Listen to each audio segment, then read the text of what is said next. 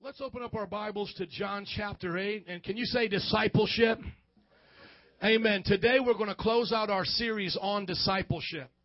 If you haven't listened to the first couple of lessons, go back to the internet. They're there for free. And we talked about what a disciple is versus a consumer. Consumers come to church and say, I want it my way right away. You know, like Burger King, my way right away. And then what happens if you go to Burger King all the time? We get a little obese, don't we? And then what happens if you go to church and you just keep getting stuffed and you keep doing things and not doing anything with it, you become spiritually obese. Look at your neighbor and say, work it out. See, you got to work it out. And you know why they call them a pew, right? Because if you stay too long on these chairs, you begin to stink and it's pew. See, you got to change and get out of here and do something in this world around you. Consumerism just keeps wanting it for themselves, but it's not for us. It's for out there. Amen? It goes in you and through you, in you and through you. You'll touch up, you'll touch in, then you'll reach out. You'll touch up, touch in, reach out. You'll touch heaven, then you'll go within, then you'll go without. Everybody say, in me and through me. Now, last week's message talked about what a disciple was, what a disciple does, how they live, what is the difference between them and just ordinary people coming to church. Let me give you a statistic right here. About 80% of Americans believe in the Christian Bible, believe in Jesus, believe in a Christian version of religion, 80% of them. But only a small percentage, about 1 in 10, that is 10% out of that 80% even go to church during the week. So that means 90% of people say they believe in God are not in church right now. How many have seen that? Then out of that 90% that's not going to church, how often they read their Bible and pray is maybe only once or twice in a month. So imagine if you didn't change your underwear only once or twice in a month. Hello? Imagine if you didn't only eat once or twice in a month. You would look good for a little bit, then you start to get emaciated, then you get real skinny, and then you would try to do something physical and you would faint. And that's why today most people's families are tore up from the floor up because they don't have the strength to fight and the strength to do what God's calling them to do. Children don't have the strength to fight temptation because they haven't been trained to be disciples in the world, and the devil seems so much stronger than God. And God in church seems like that little itty-bitty thing I do on Sundays. And it's like that big bad wolf going to blow the house down. The little piggies are all afraid. But look at your neighbor and say, I ain't no little piggy. Say, I'm a man or woman of God. You see, discipleship teaches you how to fight back. I'm not running from the devil. I'm not running from him. I'm running after him. The Bible says the gates of hell will not prevail. Gates keep people out. I don't come to the devil's house and ask him for something. I kick it down and take it in Jesus' name. I'm here to plunder hell and populate heaven. I want to get back everything that he stole from me. I want to get back a generation of young people. I want to get back my sisters from drugs and alcohol. I want to get back this neighborhood. So we have come to knock down the gates of hell in Jesus' name. That's what disciples do. Amen? Now you can either stand by and watch us, or you can be a part of this revolution of what God is doing. It starts with a decision in your own heart. Look at John chapter 8. This is what Jesus said to the Jews that believed in him. How many Chicagoans believe in Jesus? Can you say amen? If you're here today and you believe in Jesus, say amen. Okay, so we're talking to you. Jesus is talking to you. These Jewish people had believed in Jesus, so they did their part of believe. They weren't an atheist. They weren't bowing down to Buddha. They weren't believing in Mecca. They believed in Jesus. This is what Jesus said to them. If you hold to my teaching, you are really my disciples. Then you will know the truth, and the truth will set you free. Nathaniel, come on up here. As Nathaniel comes, give this young, strapping young lad a hand clap. Come on. Come on up here, sir. Matter of fact, grab your Bible. Give him another hand clap as he grabs his Bible. Come on. Now, the Bible says, hold to the teachings of Jesus Christ. Now, brother, go ahead and hold on to that with both hands. Put your hands on it. Don't let me take it. You got to fight like you mean something, boy. See, I can't grab that. See, people will come in your life and say, you don't got to be a virgin. Man, you can have sex before you get married and try to take it. But he holds on to it.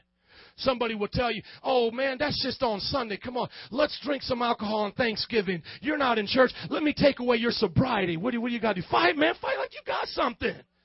This guy's a wrestler. He's taking it easy on Pastor. I want you all to hold on to it. Somebody's going to come to you in school or your friends at work and they'll say, man, God's not real. All that stuff is a myth. Let me give you atheism. Look at your neighbor and say, hold on to it. Give this brother a hand clap. Come on. Thank you, brother. That's what Jesus meant. Jesus said, hold on to his teachings.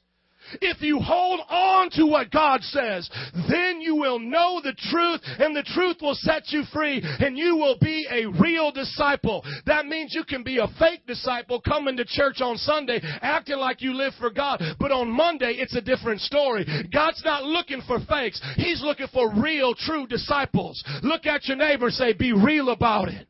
Come on, God wants you to be real about it. And if you're real about it, you hold on to his word. You don't let go of his word for your family. God says the husband is the head, the wife serves the husband, the children obey the parents. You don't let go of that. That's the calling of God for your family. When you're getting older, young people, and you got a mission to go to college, some are going to go away. You hold on to your faith. The Bible says don't turn your back on God from the days of your youth when you get older. Do you know that 80% of our young people right here, when they go to college, lose their faith? 8 out of 10. Look at your neighbor and say, not here. I'm going to have you help me preach today. Amen.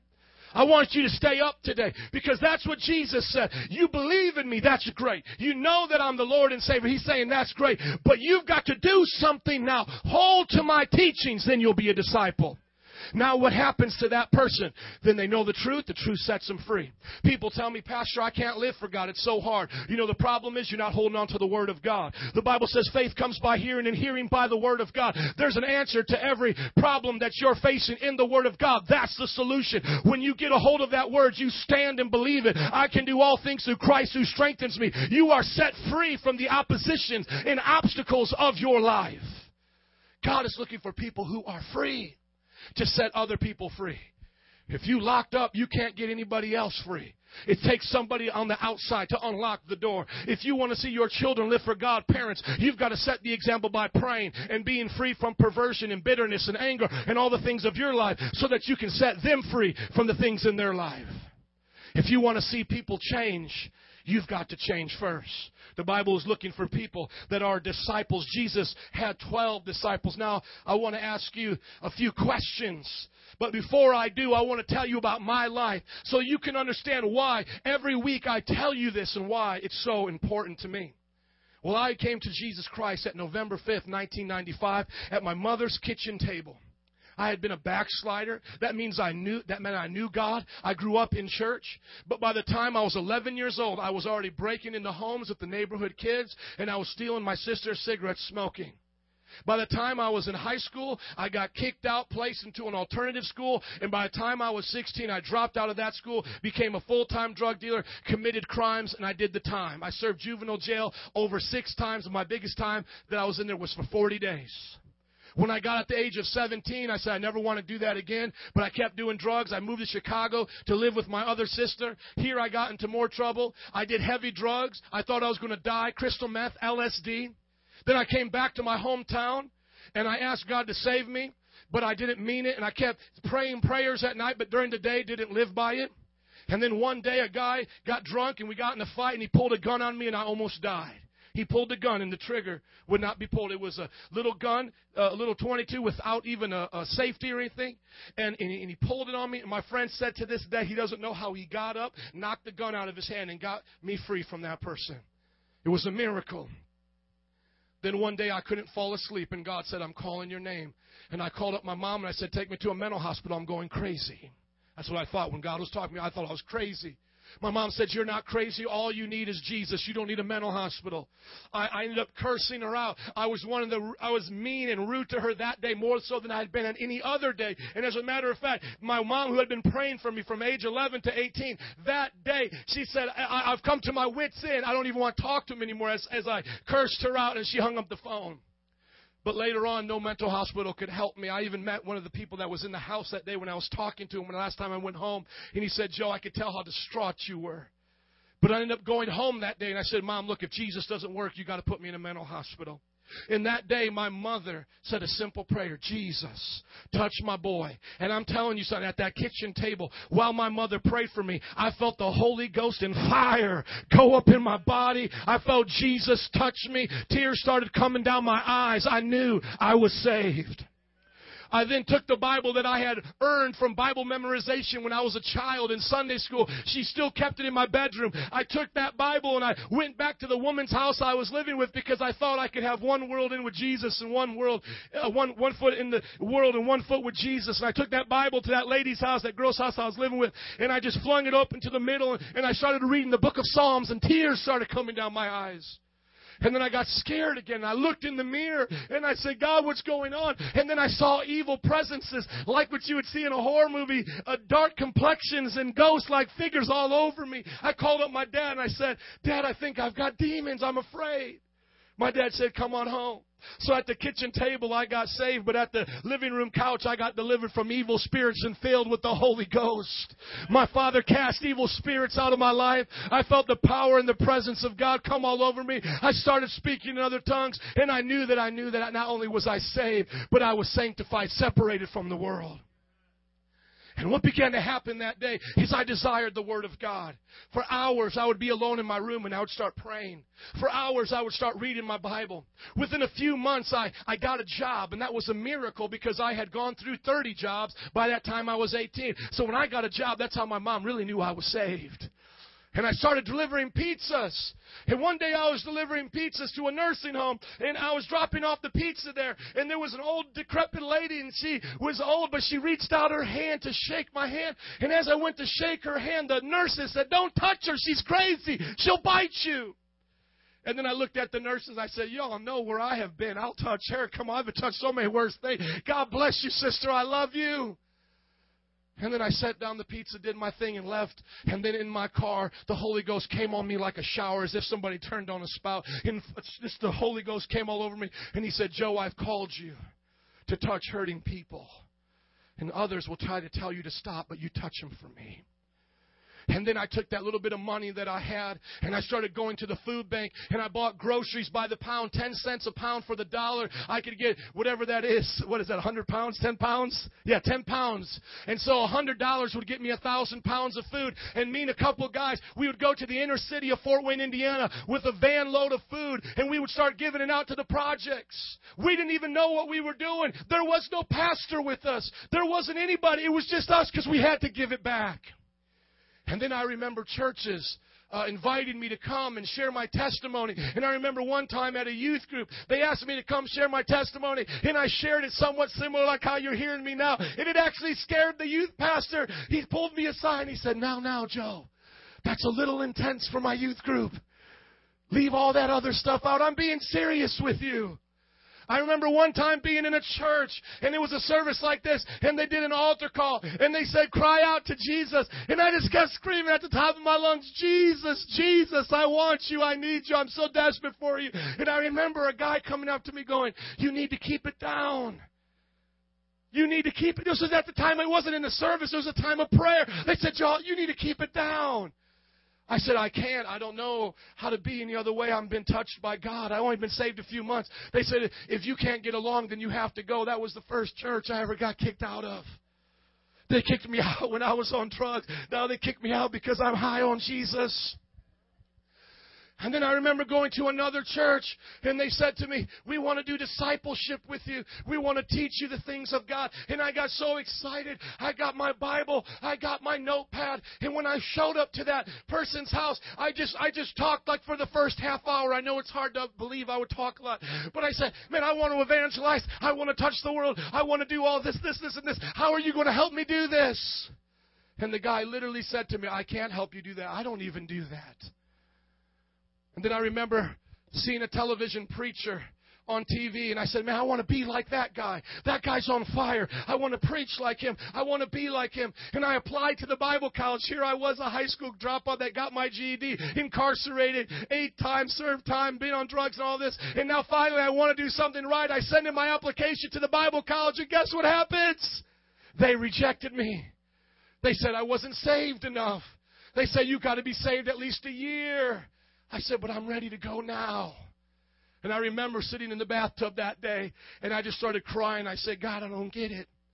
I've been kicked out of churches when I try to cry out to you. I've lost my supposedly Christian friends because all I want to do is go out and help people. And then when I apply to a Bible college, they reject me.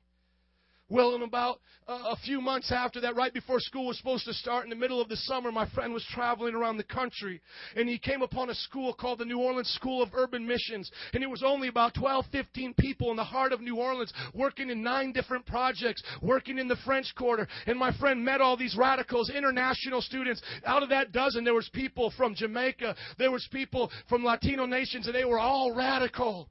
And my friend said, that's a place for you, Joe. You've got to go there. They're doing it. You'll love it there. I called them up. They accepted me. I never even saw the campus. And I went down and started Bible college.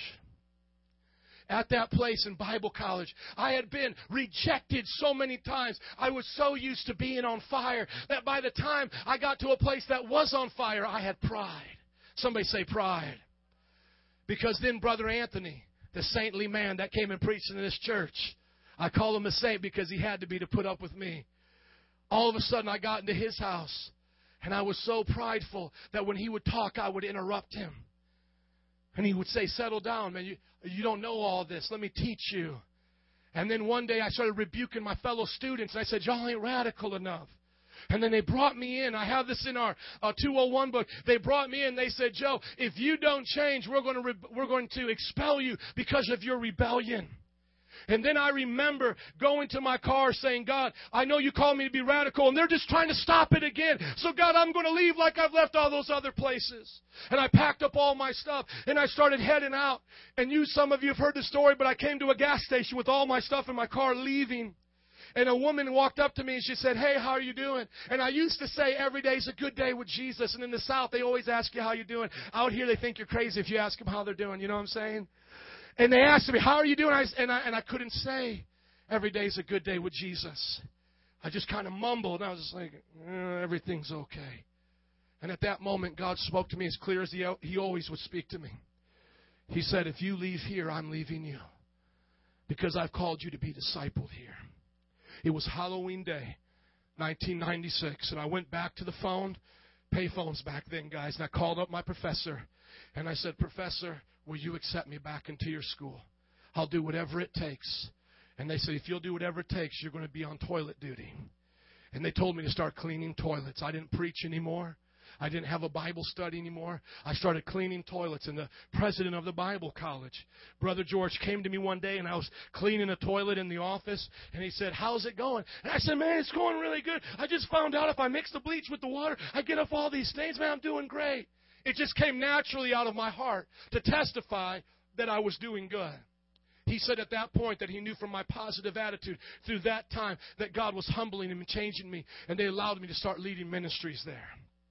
So I recognized what it was like to be discipled, what it was like for somebody to get into my life and to start to care about me and to start to teach me, and if I got a little bit off track, to discipline me.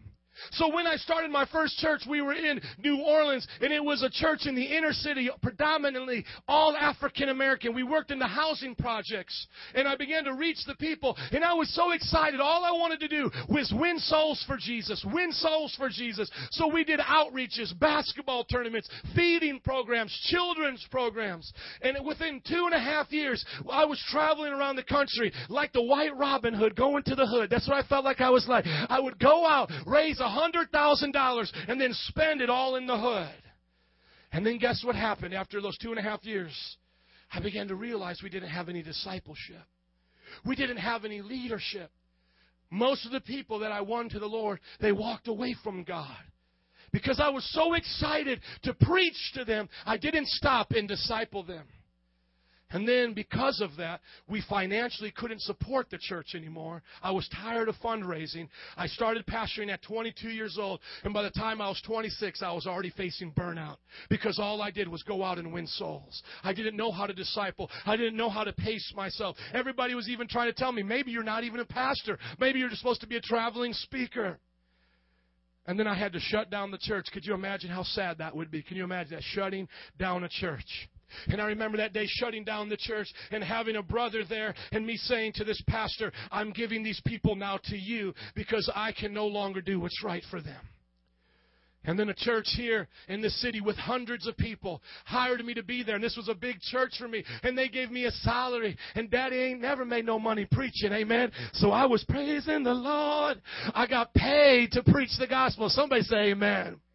So I came up to Chicago, and they said, we're going to pay you to be a youth pastor. Here's a great big church. Numbers won't be your problem anymore. Money won't be your problem anymore. And they loved God, and so it was wonderful. But I began to realize that the church wasn't made up of disciples. And then you would see every now and then a young person act crazy, but I would try to correct them, but then the parent would get their back, and then the elders or deacons would say, don't mess with them because they're in the inner circle and you can't do that here. And then I would start to preach a certain way. And I remember preaching my guts out. They would let me preach one Sunday a month to the whole congregation. And I would preach my guts out. 400 or 500 people preaching my guts out, hitting my knees, band in the front. And the altar would be totally empty. And then I would get back up and I would say, what is wrong, people? Live for God. What is wrong? And I remember my pastor sitting me down in the back saying, you can't preach like that to them. They don't want it. And so only after 8 months being there and a trip to New York, there traveling with my pastor, I resigned on that trip. And I said, Pastor, I can't do it anymore. I'm not this person. I can't be the political guy. I just can't show up on Sundays and Wednesdays in my nice suit, take a paycheck, and go back home. I've got to get out into the streets. I've got to preach a message that will touch people's lives. And so I left the church and moved back, went to my apartment. I was by myself. Nancy was just my fiance at that time. I had only been in Chicago for 8 months, but in New Orleans for 7.5 years. And it freaked me out because I resigned in November. And all of a sudden the sun was going down at 4 o'clock in the afternoon. I thought I was going crazy. I didn't know what to do with myself. I'm in a city all by myself. Lights going out at 4. What do? Depression began to set in. I began to get scared. I didn't know what to do with myself. And you know what? I called up my mentor, Brother Anthony, who had been there for me all of those years. And I said, Pastor, what should I do? And he said, go out and win souls and make disciples. And that's how the church started that you're a part of today. We didn't try to go out and be the Salvation Army of the whole world. That's okay. But we put discipleship first. And I became a disciple of my pastor. And I would call him up and say, man, this is what's going on. And this is what's going on. The church began to grow out of our apartment. Then we went to a Methodist building. Then we went to the diversity location. Then we came here. And the church is still growing. Why? Because I understood what it was like to be a disciple and to make disciples. So when I'm talking to you today about discipleship, this is not just a little check on the message list. Well, I heard that one. No, this is everything to me. This is everything. This is why at times I felt so lonely and afraid as a Christian because nobody was there to disciple me. This is why I made it through all the hard times that I faced in Bible college because somebody was there caring for me. That's how I became a pastor. And when it came to starting this church, the very thing that I love and what brought you here this morning was because when we started this church, it was with this vision, it was with this passion that we would not just be an entertainment facility for you and your children, but we would be an equipping army making radical disciples that make disciples, that make disciples, that make disciples to change the world for Jesus. And so when we started this second church, my wife and I, there was no doubt what we were going to do. We wrote these things down. And this has been the mantra of our church the past 5.5 years. And we just counted yesterday the amount of disciples in this church. Not congregants, not attendees, because those can come and go. But those who are involved in the 101 and 201 process. And there is over 83 disciples in this church, more than we have ever had. 13 more than even last month. Why? Because we got passionate about what Jesus was passionate. We don't have time to read the whole New Testament, but put it in your spirit right now. When you read the Bible, who is Jesus with all the time? His disciples. Who is Jesus talking to? The disciples. What are you reading when you read the Bible? The letters of the disciples. That meant that Jesus knew how to get together with a few people that he could trust, pour himself into, and work with their problems and raise them up to be world changers, history makers, and generation shakers. And that's what the church is built on. It's not built upon pizza parties and potlucks. It's not built upon good messages and great choirs. It's built upon people learning to live and act like Jesus in the fullness of the gospel. And that's what we put up here. Jesus said the two greatest commandments was to love God with all your heart, soul, mind, and strength, and love your neighbor as yourself. That's why we're here. What do? We connect to the cross. We get mentored, and we go out and share the cross. And that's our goal. Now today I want to ask you some questions. That's the introduction. Somebody say, preach it. Come on, brother, flip it for me. I want to ask you some questions to see if we can apply it to your life today. Number one, ask yourself the question, am I saved? That's where we got to start right now. Are you saved? If you're asking yourself, what does that mean? Just put no. Because if you don't know what it means to be saved, you're not saved. Amen? Now, guess what? We have a place for you here. And what you need to do today is get saved. The Bible says whoever confesses with their mouth and believes in their heart that Jesus Christ is Lord shall be saved. And the Bible says whoever calls upon the name of the Lord will turn from wickedness. Peter said on the day of Pentecost, repent and turn to God, and you shall be filled with the Holy Ghost. So if you're not saved, you need to get saved. Number two, it's supposed to say number two there. Do you have evidence of salvation? Ask yourself this question. Do I have evidence of my salvation? Meaning, how do you know you're saved if you just quickly checked off and said, yeah, I'm saved? What are you saved from? A bad hairdo? What are you saved from? Be honest with yourself. Because if you are saved, you will have evidence. What did Jesus say was the evidence? He says, if you love me, you will keep my commands. Galatians chapter 5 talks about fruit. Fruit of the Spirit comes from the life of the Spirit. Love, joy, peace, patience, kindness, goodness, gentleness, and self-control. Have you been saved? Do you know that you're saved? And is there evidence in your life? The way I like to say it is, if being saved was a crime, is there people around you with enough evidence to convict you of being saved? Or are people around you going, really? Oh, you're saved? Oh, I couldn't tell. Oh, I don't know if she's saved. Come on, somebody. Is there enough evidence in your life to convict you of being saved? Now, number three. After being saved, was I trained to live for Jesus? In other words, discipled. So now let's make it personal. After you got saved, were you discipled? Did somebody ever come into your life and start discipling you? Because Jesus said in Matthew 28:18-20, go into all the world, preach to all the nations, make disciples, teaching them to obey everything that I've commanded you. Have you ever been discipled? That was Jesus' command. Somebody say amen. You can say, oh me, oh my, but it's better to say amen. Have you been discipled since being saved? Number four, misnumbered here a little bit. Am I currently in an accountable relationship with someone now? So right now, are you in an accountability relationship? Is somebody checking up on you? Is somebody encouraging you? Is somebody asking you, have you read your Bible? Have you prayed? Have you sinned in word, thought, or deed? How is your spiritual life? Are you going forward or backwards or remaining the same? Are you in that place right now?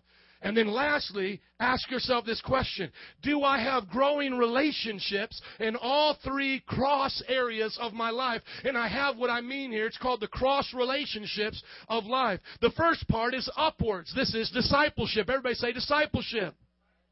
This is someone over you. So are you in a healthy relationship with someone over you, discipling you? And you can't make the excuse, well, I get it on Sunday. No, you don't. If I'm the one doing it, I can tell you I'm not doing it. Amen? Y'all looking at me crazy right now. Coming to church on Sunday don't disciple you all. Jesus preaching to 5,000 in the crowds didn't disciple them. It don't happen in crowds. It happens with individuals. I just felt this toe being stepped on right there. This is my spirit. Some of y'all just thought Sunday was okay. Now, are you saved? Are you going to heaven? Sure you are. Jesus loves you. If you believe, confess with your mouth. Remember, we went through this. But the question is, are you being discipled? Are you a part of the 5,000 that's just hanging around Jesus? Or are you one of the 12 that's with Jesus? Because remember, he told them, you go out now and make other disciples. He didn't say go out and make church members. He didn't say go out and build crowds. He said go out and make other disciples. So how is it going with somebody discipling you? Number 2, horizontal, which is friendship. Do you have peers next to you that challenge you to go broke for God, that give your all to God? Meaning mothers, do you have other Christian mothers in your life? Fathers, do you have other godly men in your life that aren't going to take a little, well, the devil made me do it, bighooters.com. And you got to have a brother in your life that's going to look at you and go, man, you crazy. Get rid of that junk. Let me throw your computer right out the door. You can't play that excuse with me. Come on, man. You know what I'm talking about, fellas. We don't go to the gym and go, come on, Bruce. If I did that in the gym and go, Bruce, I just know you can't lift it. That's okay. Set it down and go with the 5s. Okay, Bob. If we did that, y'all would call us something else. You go to the gym. Come on, man. Lift that 25. Lift it. Lift it. Ah! Yeah. Come on. You know dudes, when they get together, that man pride comes out. Men, do you have other men of God in your life challenging you to live for God? Horizontal friendships. Lastly, downward, which is leadership. Now, are you a leader with other people following you? You see, you can't lead until you've been taught. And so the Bible says that disciples go and make disciples. But how can you make disciples unless you've been a disciple? Do you understand why you have to be effective in these relationships? When the 12 followed Jesus, Jesus was the one over them. Then the 12 around them were their peers. You can just see them hanging out together, you know. You got James and John walking up to Jesus, and they try to trick Jesus. They go, Jesus, would you say yes to what we're about ready to ask you? And Jesus is like, I ain't going to tell you that. What are you asking me? Jesus, when we get to heaven, can me and my brother John sit on the right side and left side? And you could just imagine Peter coming up to John after that. Hey, man, why'd you ask him that? The Bible says they got mad at him. You could see like him kicking him in the butt. Go, why'd you do that? Stupid. Am I the only dude that acts like that? I guess you don't want to hang out because I'm a butt-slapping, kicking guy, okay? I'll tell on myself. You hang out with me, guys, come on, you're going to get it. Even though you're not on the football team, it's like, come on, man. Praise God. I just want to keep it real. They were disciples. Around each other. Ladies, you know how you do it. Just do your little thing. Little spear fingers. We can do it, ladies. Come on, mani-pedis. Now let's go radical for God. I don't know what ladies do. Isn't that good? I really don't. My wife will implement that. And then lastly, you got people following you. So ask yourself these questions. Are you living the life of a disciple? Is somebody discipling you? Are you around disciples? And are you making disciples? Somebody say, help us, Lord. Now, here's today's message. I'll go through it quickly. I want to show you the pattern throughout the whole entire Bible. Connect, mentor, and send. Turn with me to 1 Kings chapter 19 and look at the life of Elisha and Elijah. It's not just a New Testament concept of connect, mentor, send. It goes through the whole entire Bible. Elijah was a prophet of God. He served the Lord, and God gave him a person to mentor, a student to be under him. And in 1 Kings chapter 19, it tells the story about when Elijah met Elisha. So look at 19, verses 19 through 21. When you're there, say I'm there. Amen. It says, so Elijah went from there and found Elisha, son of Shaphat. He was plowing with his 12 yoke of oxen, and he himself was driving the 12 pairs. So the dude's working in the field with some oxen. Elijah went up to him, threw his cloak around him. So he goes up while the dude is working in the field. He throws up his jacket around him, which is basically a way of saying, I want you to be my student, and I want to teach you what I know. And he said, Elisha then left his oxen, verse 20, ran after Elijah, and he said, let me kiss my father and mother goodbye, and then I will come to you. Go back, Elijah replied. What have I done? So remember when Jesus, we talked about this before, somebody came up to Jesus and said, hey, I'll follow you, but first let me go to my mother and father. Do you remember that? And then Jesus said, let the dead bury their own dead. Or he said to the other person, whoever's put their hand to the plow and looks back is not fit for the kingdom. If you remember that, can you say amen? This is before the time of Jesus. This is Elijah saying the same thing. Elijah walks up to Elisha while he's working in the field and says, come follow me. Elijah says, let me go back to my family. And Elijah goes, dude, you can't do that. You got to go right now. So look at what Elisha does. I love Elisha. So Elisha went back and he took his yoke of oxen and slaughtered them. So the cows and the oxen that he's using to plow the field with, these are his dad's oxen. He kills them. He sacrifices them. It'd be like me running to my car and setting my car on fire and come follow you. Do you get this? Y'all got to read the Bible. You think I'm crazy. It's in the Bible. Amen? He left and went back. He took his yoke of oxen, slaughtered them, and if that wasn't enough, he burned the plowing equipment to cook the meat and gave it to the people, and they ate. So he takes his oxen, kills them, he takes the plow, sets it on fire, and then feeds the oxen to everybody else. You want to talk about burning your bridges, amen? This dude was saying, there's no way I can go back here. I've just killed my dad's oxen and set the whole oxen thing on fire. He made a decision. I'm going to follow Elijah, didn't he? And then from that point on, what does he say? He set out to follow Elijah and became his attendant. So here you see a prophet in the Old Testament named Elijah. He recruits Elisha. Elisha burns all of his old ways, follows Elijah, becomes his attendant. Now go to 2 Kings. Go to 2 Kings and see how he served. What did this awesome man of God, Elisha, do for Elijah? Let's see the way in which he served this man. 2 Kings. Praise God. If you're loving Jesus, can you say amen? Amen. Come on. Who's got their Bible in front of them? My computer's running too slow. Can I get your Bible? Thank you. Got to go old school today, friends. Sorry about that. 2 Kings chapter 3, verse 11. Thank you. Chapter 3. Okay, verse 11. Can you say I'm there? But Jehoshaphat asked, is there no prophet of the Lord here that we may inquire of the Lord through him? An officer of the king of Israel answered, Elisha, son of Shaphat, is here. He used to pour what? He used to pour water on the hands of Elijah. Wow. That doesn't sound like a pretty cool job, does it? That's crazy. Hey, man, Joselito, you want to come follow me? Okay, first, burn your car, set it on fire, kill an animal. Let's eat it, and then do me a favor, give me some hand sanitizer. We would think this is crazy. This is your Bible. So Elijah says to Elisha, you want to be a prophet like me? And what did Elijah do? He called down fire. He raised the dead. He healed sick people. But when he said to Elisha, you want to follow me? You're going to start from the bottom. You're going to start from the bottom. You're going to learn how to wash my hands. You're going to learn how to take care of me. You're going to serve me. Do you understand, my friends, that discipleship, it's not about how great of a leader you can be, but how great of a servant you can be.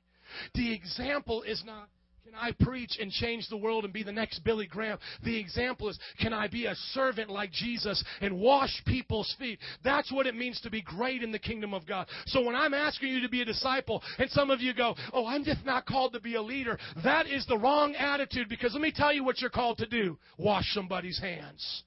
Let's just keep it real. If you're saying I can't be a disciple, what you're saying is it's still all about you. Because when it becomes about discipleship, it becomes about others. And sometimes the first people you got to serve is in that upward relationship. And by the way, my hands are clean, but I'm pretty okay with that. But guess what? The church van needs to be clean.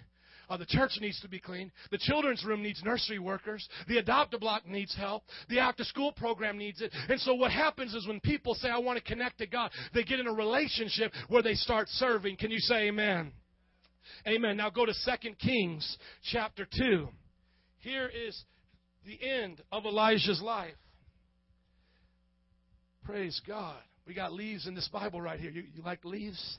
Amen. Thank you for letting me use this. I feel a little embarrassed now. Got to work on my computer. 2 Kings chapter 2, verse 13.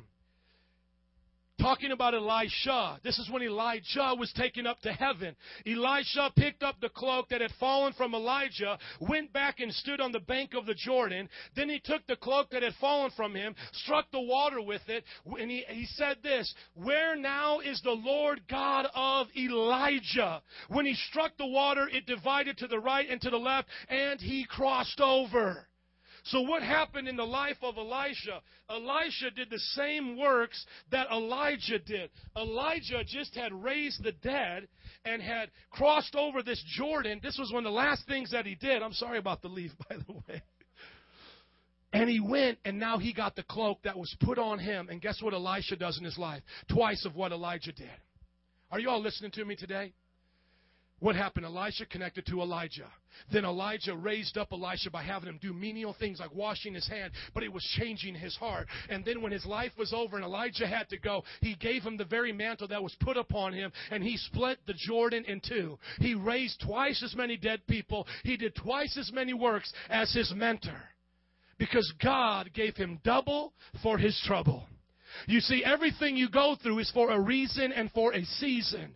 And God brought him into the discipleship relationship, not to forever be a hand washer, not to forever be a servant, but to learn what it was like to lead. Because the best leaders are the best servants. Because then when you lead over somebody, you don't lord it over them. You don't whip them into shape. You don't make them do something. You serve by example. Meaning if I go into the bathroom and something's not right, I still clean it up. I don't have to clap my hands to a servant. Are you getting what I'm saying? Because I myself clean some bathrooms.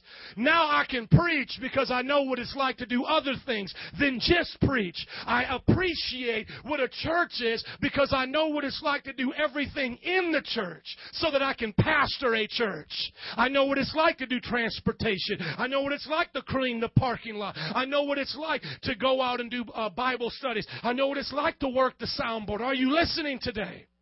The opportunity for you to serve in this church is great. The opportunity for you to be a disciple in this church is awesome. But you've got to be willing to do it. Let's look at Peter and Jesus. Turn with me to Matthew chapter 4, verse 13. Now we move to the New Testament. The people that we know the best as disciples. Here we got Peter, one of the most famous ones. Peter is getting called by Jesus. Look at Matthew chapter 4 and look at how Jesus talks to Peter. And see if this is what you're hearing today in this church. Matthew chapter 4, verse 13. It says, leaving Nazareth, he went into Capernaum, which was by the lake in the area of Zebulun and Naphtali, to fulfill that was written through the prophet. The land of Zebulun, the land of Naphtali, the way of the sea along the Jordan, Galilee of the Gentiles. The people living in darkness have seen a great light. On those living in the land of the shadow of death, a light has dawned. From that time on, Jesus began to preach, repent, for the kingdom of God is at hand. Now look at verse 18. And when Jesus was walking beside the Sea of Galilee, he saw two brothers, Simon called Peter and his brother Andrew. They were casting a net into the lake, for they were fishermen. Look what Jesus says. Tell me if this reminds you of Elisha and Elijah. He said, come, follow me. Jesus said, and I will make you fishers of men. And at once they left their nets and followed him. The only thing they were missing was burning their nets and having some tilapia. Amen? Other than that, they did the same exact thing. They left what they had and followed Jesus. Now, does Jesus say, come follow me and we're going to start Hold Your Hand ministries? Did Jesus say, okay, this is what life is going to be about for you. I'm going to hold your hand. And whenever you go through any problems, I'm going to squeeze. Here I am. And then we're going to hang out, hug, kiss it. Is that what Jesus said? Why is it we think of Jesus as that effeminate guy from those home remodeling shows? Like we think Jesus comes into your life. Oh, okay, mister. I got an idea. Let's just put a little lavender on there. Let's make this peach cobbler floor, whatever. Why do we think of Jesus that way? Like, no, you're not that bad. We'll just remodel a little bit. No, Jesus comes to your house with the top hat on. He has the truck. He says, back it up, guys. Boop, boop, boop. Destroy it all. Let them die, and I'll rebuild it from scratch. God's not here to make negotiations with you. It's all or nothing. He's either Lord of all or He's not Lord at all. He came to Peter and He said, Peter, you come follow me now. This is what we're on right now. And Peter, I'm not going to pull any punches with you. You're going to be a fisher of men. So it's going to be time to work. It ain't hold your hand ministry. It ain't hug you ministries. It's let's get to work ministries, because there's a lot of people that need to hear it. Amen? I'll tell some of you pity-patty party people right now. The best type of solution you need for your problems is to get out of your problems, step into somebody else's, and see Jesus come with His power. And when you see Him do it for others, He'll do it for you, because the Bible says it's better to give than to receive. Do unto others as you want to have them done unto you. You want to know how I got set free from drugs, smoking, cussing, and chewing, and bad attitudes? Going out to the projects and ministering to people. Because when I was out there, the power of God showed me His delivering power. And as it was going through me, it was also coming to me. You see, some of you want to go to church and church and church and church. It's not about church and church. It's about come follow me. Let's go. It's out there. Your deliverance is out of these walls. Jesus didn't have little Bible studies. Jesus had revolutionary meetings. Hey, guys, this is the plan. Y'all ready? Let's go. Praise God. If you want to be a fisher of men, say amen. And you might be saying, well, what about little old me, Pastor? I'm struggling a little bit. It's okay. Come and hop along a little bit on one leg. We'll take care of your little paw. Amen. Little wounded sheep comes along. We'll help you out. We just ain't going to just leave you there. We're going to help you out. But let me tell you something. You go from being a sheep to a mighty warrior. Amen. You're always his sheep. But to the world, you're a terrifying force, the Bible says, an army with banners. Praise God. Victory in Jesus' name. Look at Mark chapter 3, verse 14. Jesus connected with Peter. Jesus connected with him by saying, it's time to go. Let's go. Now look at Mark chapter 3, verse 14. What does Jesus say when he picks his disciples? Jesus went up to a mountainside and called to him those he wanted. If he wants you, say amen. So you got to know that he wants you. It was for them a specific group of people, but now today it's for anybody who hear the call of God and come. But he called to those whom he wanted, and he designated them his 12, and he appointed them to be apostles, that they might be with him, and that he might send them out to preach and to have authority to drive out demons. Can you say amen? I believe it's time for a church that knows they're called to preach. You think the preacher on Sunday is the only preacher? Let me just tell you something, my friends. You have a 168-hour work week and life week. You're only here for 1 hour. Who's preaching the other 167, baby? Come on. Who's preaching out there on the job? Who's preaching in the Italian restaurant, Otto? Who's preaching in the gym? Who's preaching out there in the secular world? Who's going out there to reach those people? That's why Jesus said, I need all of you to get it and go out there and give it. And then lastly, our favorite verse here in the church, Matthew chapter 28, verses 18 to 20. Look at verse 19 to summarize.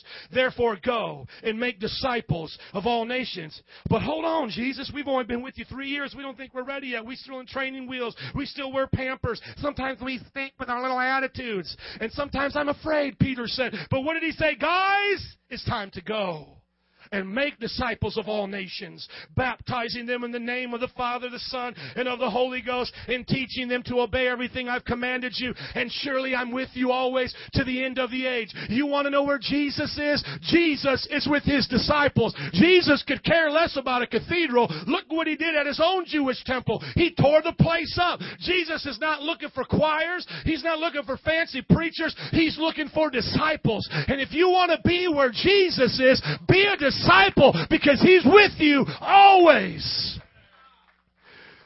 We sitting up here in America begging God for a good parking spot at Walmart on Black Friday and hoping somebody doesn't buy that pair of shoes, and we wondering where Jesus is. I'm telling you, Jesus is in an Indian hut right now with people on their face in the dirt floor crying out to God for revival for a nation, whether by life or by death. My friends, it's time we get away from a consumer gospel and become the disciples who live for Jesus. God is with his disciples. Traveling on a plane to India, he was with me, my friend. Going now to Nigeria, he's with me. He'll be with you everywhere you go. Why? Because you're a disciple. You can turn down the air for me. I see people getting cold. I was just getting hot up here. Amen. Y'all bundling up. Last one right here, Paul and Timothy. This was after the time of Jesus. Look to Acts 16. If you're excited, say, bring it, Pastor. Say, I got to work off some of that turkey, Pastor. Come on, I'm working it off right now. I got leaves. I think it's like leaves all up here. Amen. Sweating. Dear God, help me. I got to come here in a workout outfit or something. It's like a heat blower right on me. Look at my little sauna. Acts 16, 1 through 3. Now you got Paul the apostle. Look at how he meets Timothy. If you ever wondered why there was a book named Timothy, here it is. Somebody say, but ow. Amen. Chapter 16, verse 1. I'm sorry. Oh, you guys are good disciples for saying, but ow. Thank you. He came to Derbe and then to Lystra, where a what? Where a what? Thank you. Where a disciple named Timothy lived, whose mother was a Jewess and a believer, whose father was a Greek. The brothers at Lystra and Iconium spoke well of him. So he had a good reputation among his peers. Paul wanted to take him along on the journey. So he circumcised him because of the Jews who lived in that area, for they all had known that his father was a Greek. As they traveled from town to town, they delivered the decisions reached by the apostles and the elders in Jerusalem, and for the people to obey. So the churches were strengthened in faith and grew in numbers. Come on, somebody say amen. Paul found a disciple named Timothy, and he said, come on, man, it's time to get fun. We're going to have a good time right now. We're going to go to all these churches. We're going to change the world. But who was Timothy? He was just a disciple. Some of the greatest people in this world have been just people like you and I. You know D.L. Moody, you know what he was? Just a disciple who was a shoe salesman.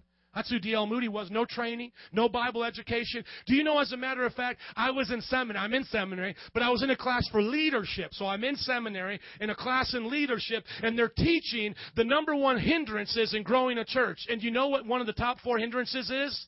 Seminary education. Think about it. I'm in seminary, and they're telling me, Pastor, part of the problems why churches don't grow is because of the education we're giving you. You get too much of this and out of this, you're no effective out there. You know, we heard the saying, they don't care how much you know. They only want to know that you care. That's so true. God is not looking for mighty warriors who can quote the Bible backwards and forwards. He's not looking for spiritual giants who impress all the people around them. He's looking for people just like Timothy, who are disciples, who know their word, who are accountable, who have the brothers speak well of him. Those people can be used to change the world. Now look at 1 Corinthians chapter 4, verse 17. So Timothy begins to follow Paul. And as he begins to follow him, he experiences the persecution. He experiences the famine. He experiences the suffering of being a disciple for those men in those days. It was not an easy thing. It wasn't an evangelist lifestyle, getting bussed around in limousines and staying in the best hotels. But look at 1 Corinthians chapter 4, verse 17.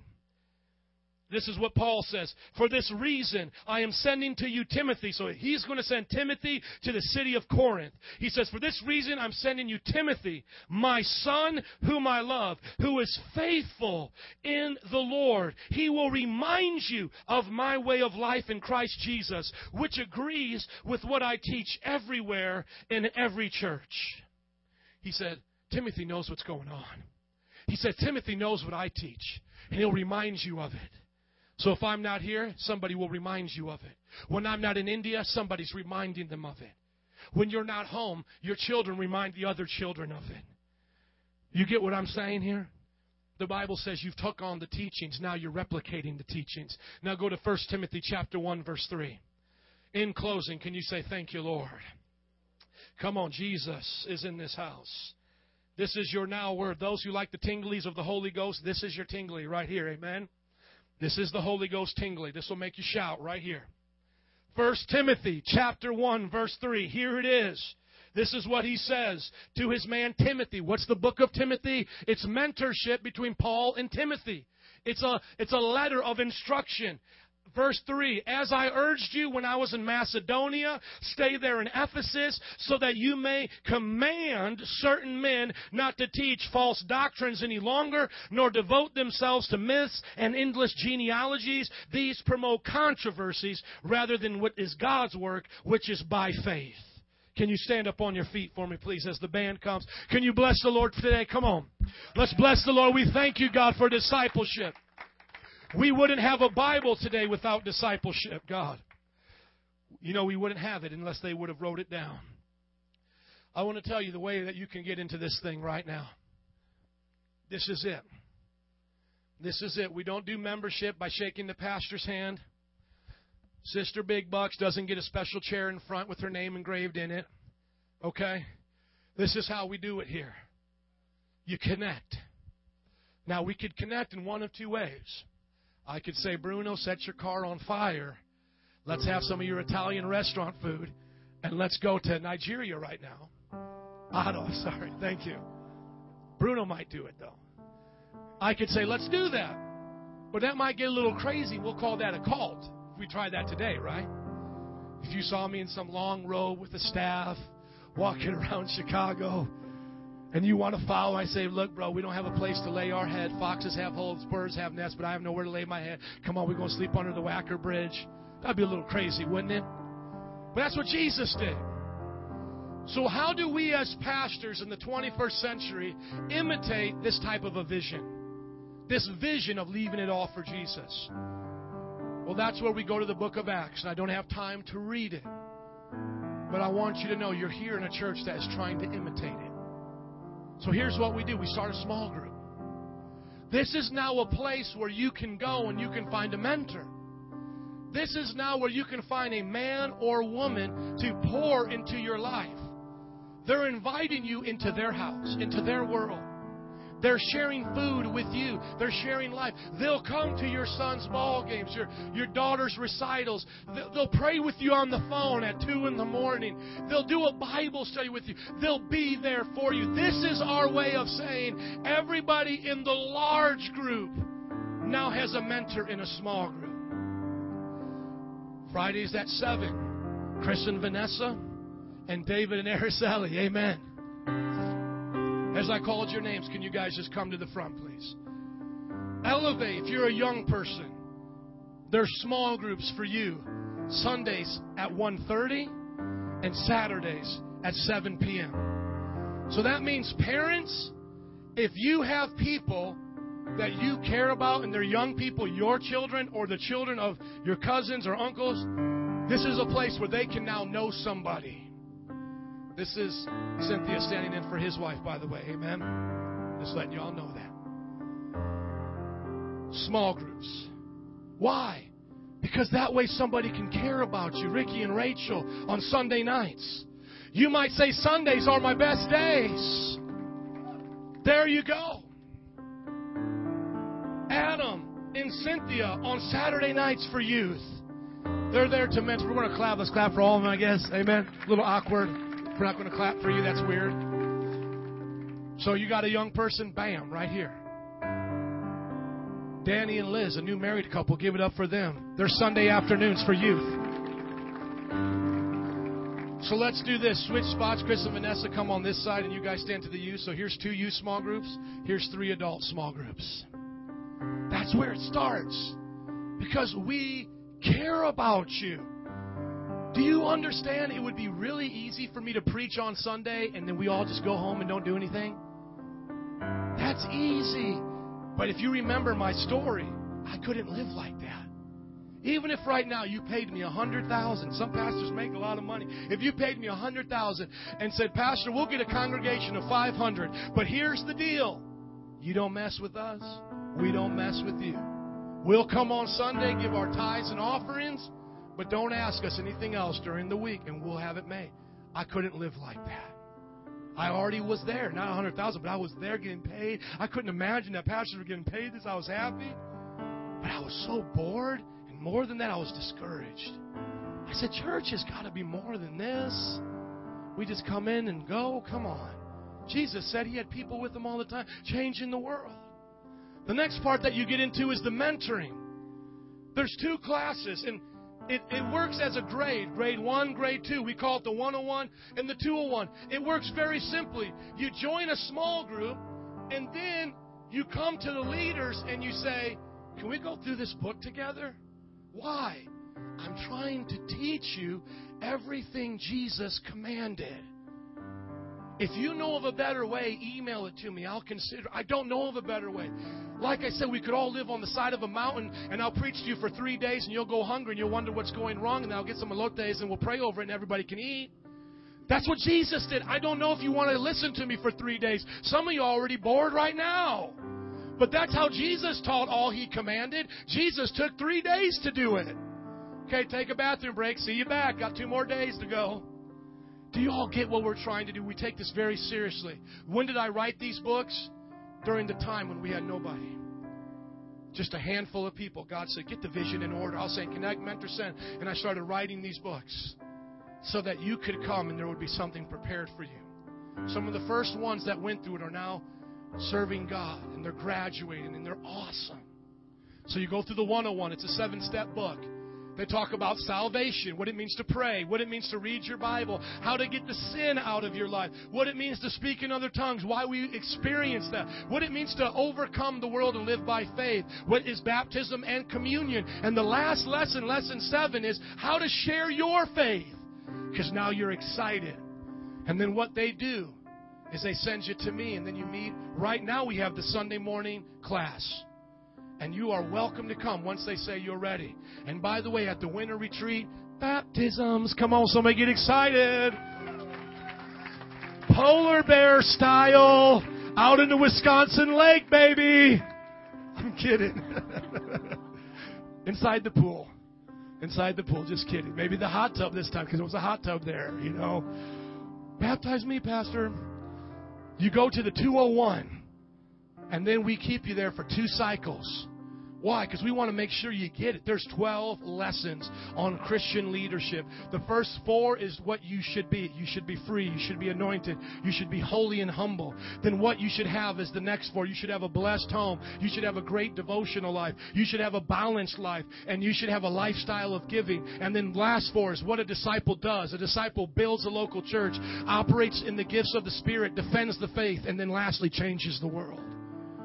That's what you do. And then when you graduate from this 201 class, you can now say, man, I've been discipled. I'm effective now. And when we graduate you as a deacon. And everybody say servant.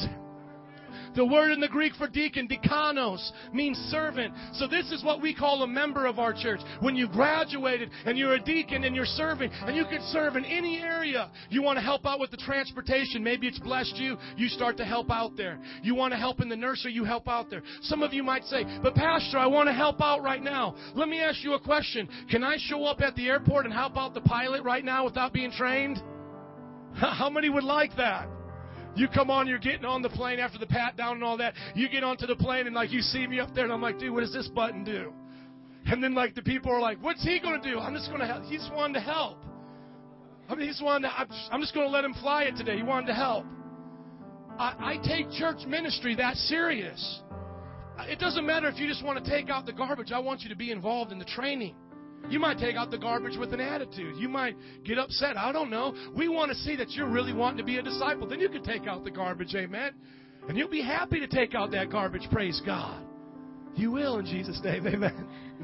You can start a new small group. You can serve in the ministries.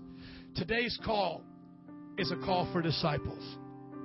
When we started this church, it was for you to come and be discipled. I don't want anybody here to be intimidated, but I want you to be challenged.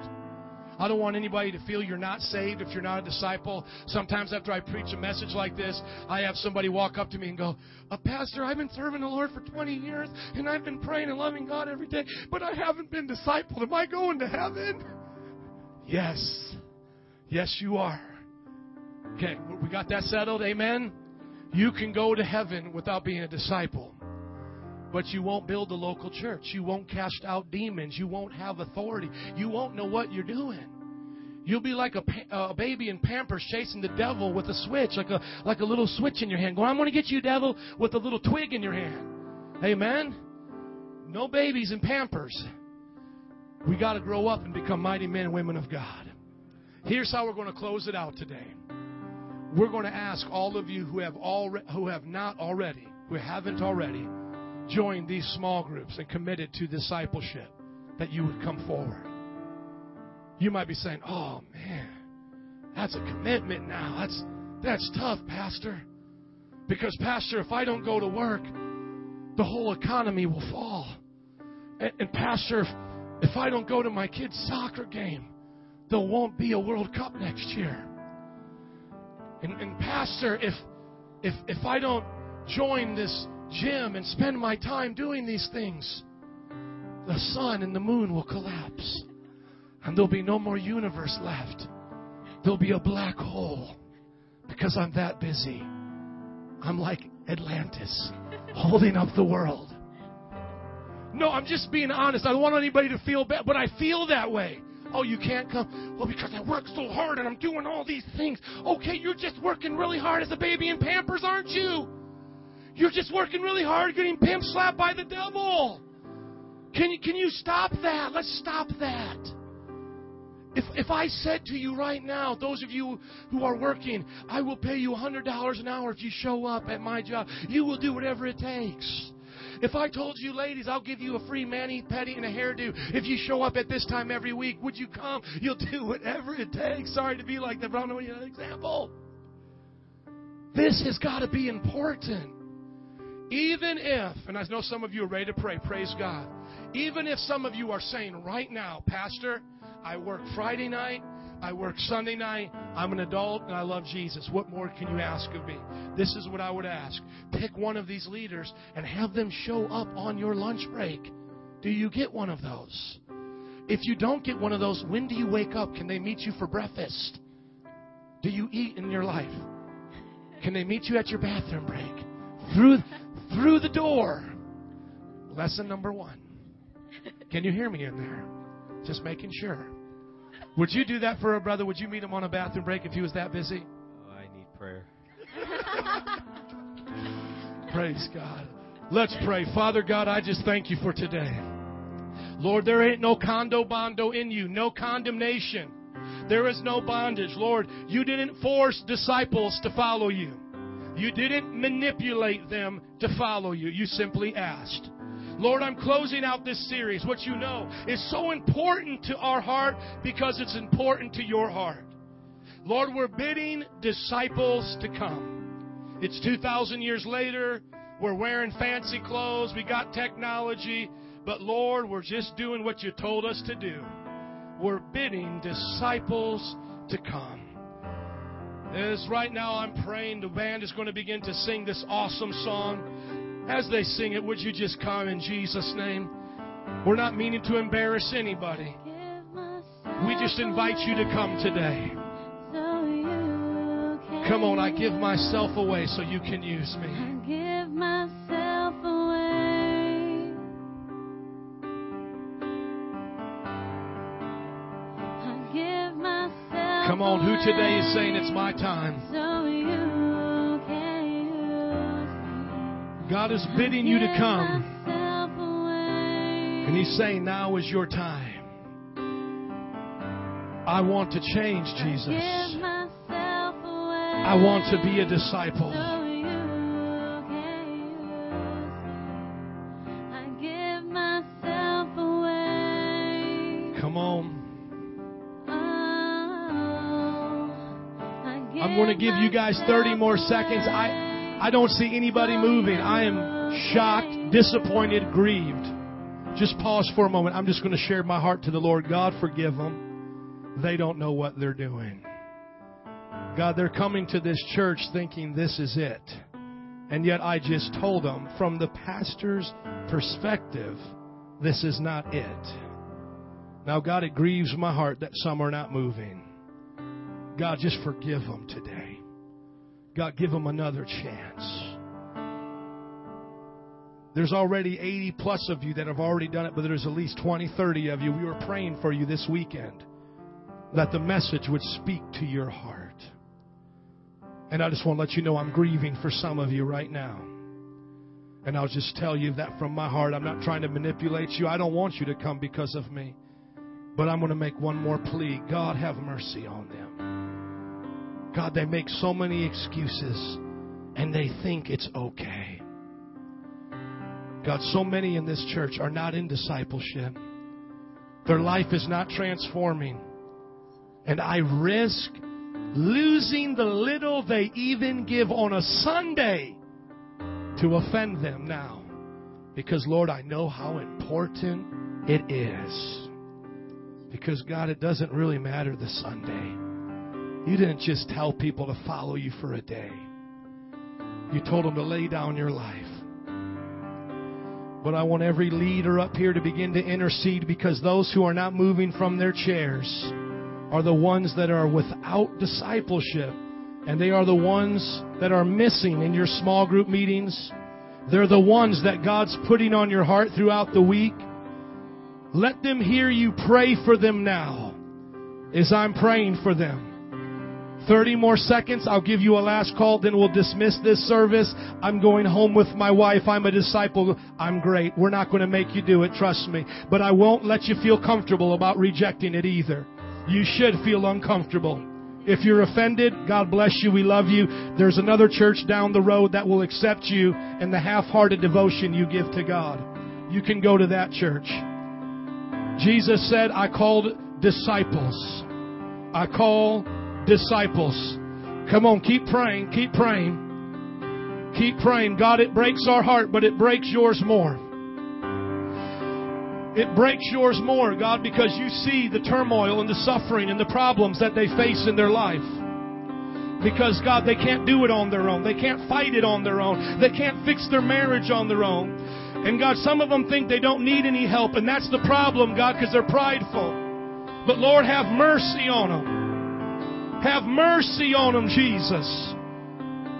And if this is their last message, God, let the last message be that of a preacher calling out that they would be a disciple, that they wouldn't hide in the crowd, that they would come forth, deny themselves, pick up their cross, and follow Jesus. Sing it again, sister. Come on, band. This is your last chance. If you're already in a discipleship group, just pray for those who are wavering. Come on, Jesus. Sing it out, girl. Now is the time. I give myself away. Oh, I give myself away so you can use me. I give myself away. Oh, I give myself away so you can use me. I give myself away.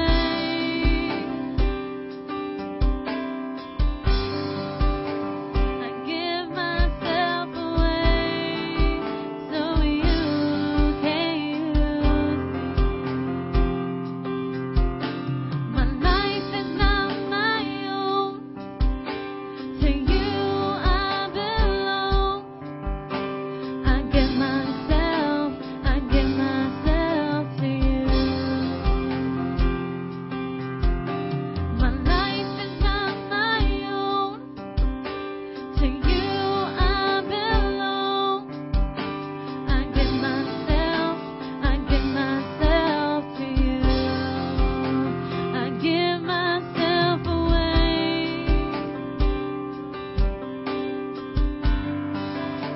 I give myself away so you can use. Now, all of those who are in these groups already, just come to the front. If you're praying, keep praying.